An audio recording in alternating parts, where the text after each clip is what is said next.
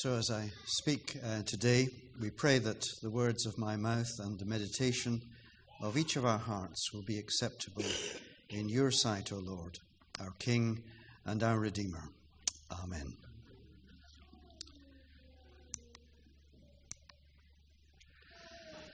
So this is the first Sunday of Lent, and during these Sundays we're going to have a short series on themes that are found in the Benedictines, and particularly thinking today about the theme of listening to God and listening to each other and God's wisdom. So what about the Benedictines? Who were they, or who was Benedict? Well, he was born in the 5th century in Italy, in central Italy, and he began studies in Rome before he felt the call to a different kind of life, to be a solitary, to have a life of prayer.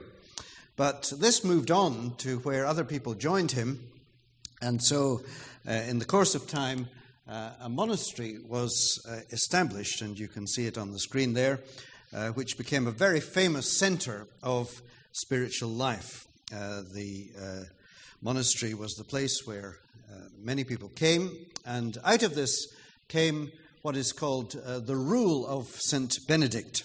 And this was guidance for those who were living together in the community. And through the prayer life of this community, and through the work that they did, and through the scholarship, the education, came a huge influence across Europe. In terms of the life of Europe, its spiritual life, its educational life, its cultural life. My own first experience of this kind of community was when, many years ago, Janice and I lived in Sussex when we were first married, and near where we lived was Worth Abbey.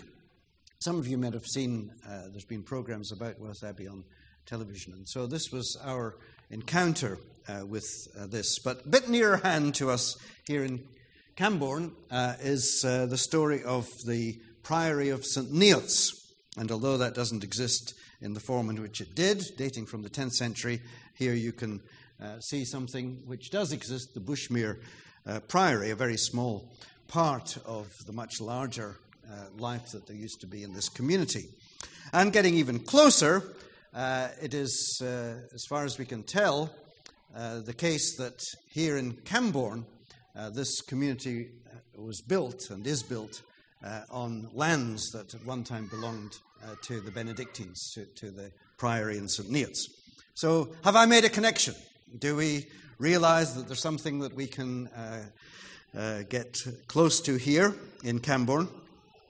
But as many of you know, Janice and I lived for some years in Prague, and this is a picture of a Benedictine monastery in Prague, in the Czech Republic, and this was a very famous, it is a very famous monastery, the Brevnov Monastery, dating actually from about the same time as the St. Neots Monastery, a vibrant community. And this shows us perhaps the ups and downs and some of the difficulties of life, because during the communist times, this wonderful monastery was taken over by the communists, who took away some of the very valuable paintings, and some of them eventually were returned, but some weren't. And the whole of that monastic life came to an end because of the atheistic regime from 1950 onwards for 40 years. The abbot of the monastery, the Brevnov Monastery, and the other monks were imprisoned or were sent to the mines to work in the mines. But in the 1990s, when we lived there, the monastery had resurrected. There were a couple of very, very old monks who were still alive. They were in their 90s. They had worked in the mines, and now they were that age. And the new government, after the end of communism, approached them and said, "Could you make this monastery work again?" And these two old boys said, "Yes, we think we can." And so by the time we used to go there for retreat, it was again a place of prayer and of work. So that's some of the stories of the Benedictines. I want to share with you something that I think sums up a lot of what we're going to be looking at when we look at Benedictine spirituality, and especially today. So if we just listen to this, because it is written by somebody from within the Benedictine tradition, this is what he said. This spirituality requires careful listening and responding to the Word of God, to the call of Jesus, who leads us, and to the call of the community. This is the foundation of our spiritual life, a monastery of the heart. I just love that our hearts should be places where God's presence is, a monastery of the heart. The acceptance of wisdom not our own, that asks of us the spiritual maturity to listen first and always to the Word of God, and allows that Word to be the testing ground of every other demand made on our lives. We were thinking about this, weren't we, with Christopher, that there'll be so many things that will come into life, but to have that testing that comes from knowing who God is and His Word. It is the obedience to the greater law of love. This is what Peter was emphasizing in that dedication time, the greater law of love. To the Benedictines, conversion of the heart is the turning of ourselves towards the goal of our lives at all times. To realize that God's will for us in all the moments of our lives, however stumbling they may be, is that we join with one great song of praise for the joy of having found God and continuing to seek Him.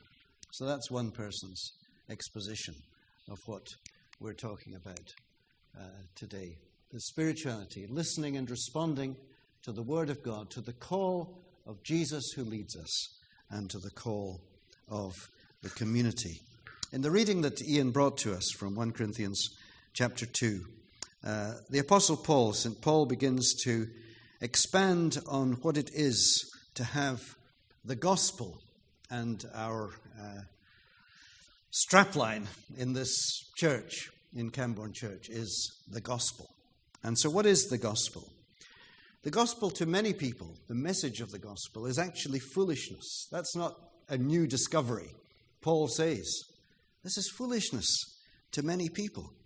It's weakness to people. The message of someone crucified on a cross, it doesn't make sense to lots of people. It's about a God who is weak. How can that be right?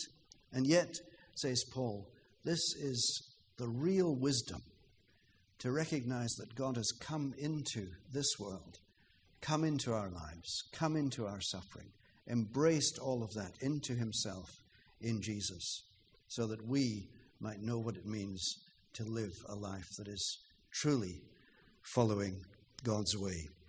So that is true wisdom. And the message of the cross actually challenges us, every one of us this morning, to say, what is at the center of our lives? Is it ourselves, or is it a life that is lived for others? And that's the Benedictine way, to live a life that is open to others, that is hospitable, that welcomes. And Jesus shows us this way of self-giving, doesn't He, in the cross and in His life. And Paul says that in this way of discovery, we are helped by the Holy Spirit. I find that pretty encouraging, that we're not doing this on our own.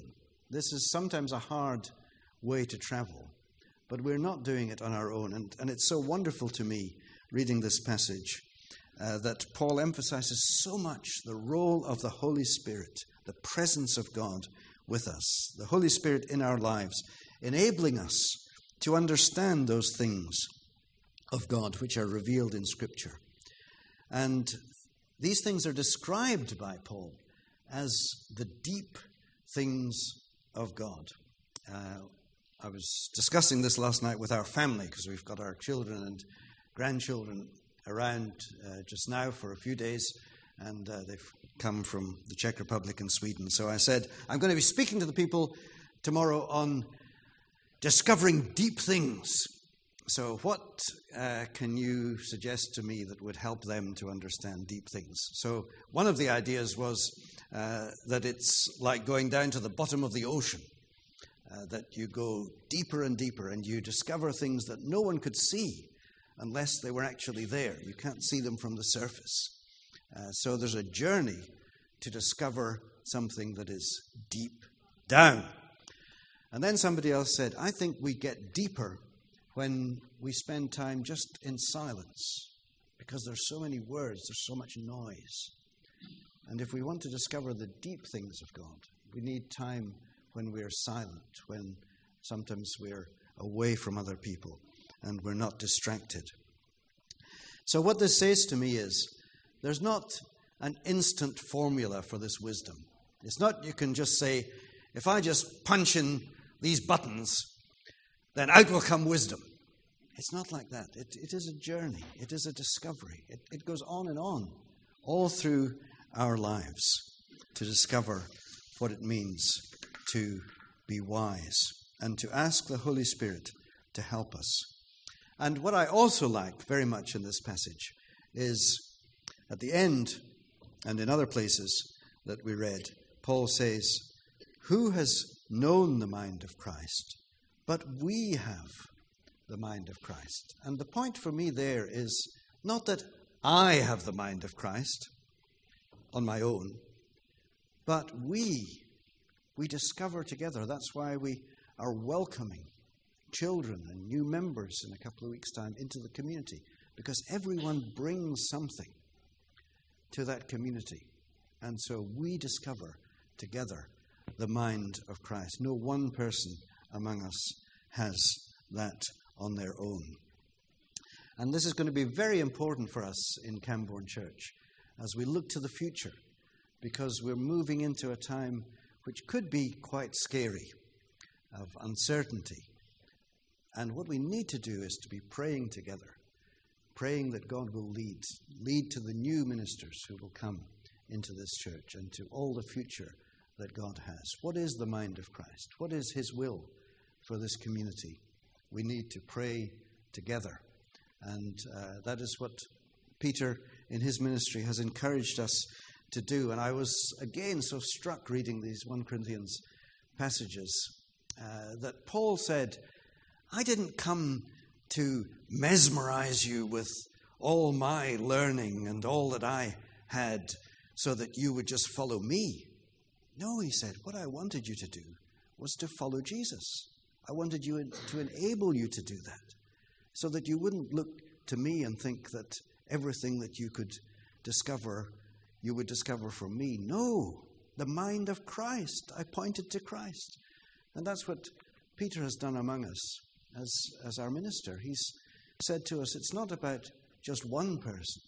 It is about following Christ. And so he's given us a direction for the future. And the idea of direction is also important. And this is the last point I want to make. Because in the Benedictine communities, there are people who offer direction to one another. It's called, in the technical words, spiritual direction. And this is what the Benedictines say about spiritual direction. We seek wise direction. We live in community. We trust people who are wise. We trust people who are holy. We trust people who are simple. And we open up our lives to one another and we seek direction. It's something I'm involved in myself and have been for quite a number of years, to walk alongside people, to try to discern what God is doing in people's lives. And this is not about one person dictating to another person. It is about all of us understanding the direction that God is leading us in our lives, in the life of our community. And this happens through listening. And so in this first Benedictine theme, God's wisdom, which comes through listening, through the way in which we discover from God and from one another what he is saying to us and what his future for us is going to be. And it is a bit scary, but it's also exciting to be on a journey together, a journey which is God's gift to us, that we might be wise people and go on discovering more and more of that wisdom of God, which is not the wisdom of this world, but is truly a wisdom that comes to us from God and comes to us through each other. In the name of the Father, and the Son, and the Holy Spirit. Amen.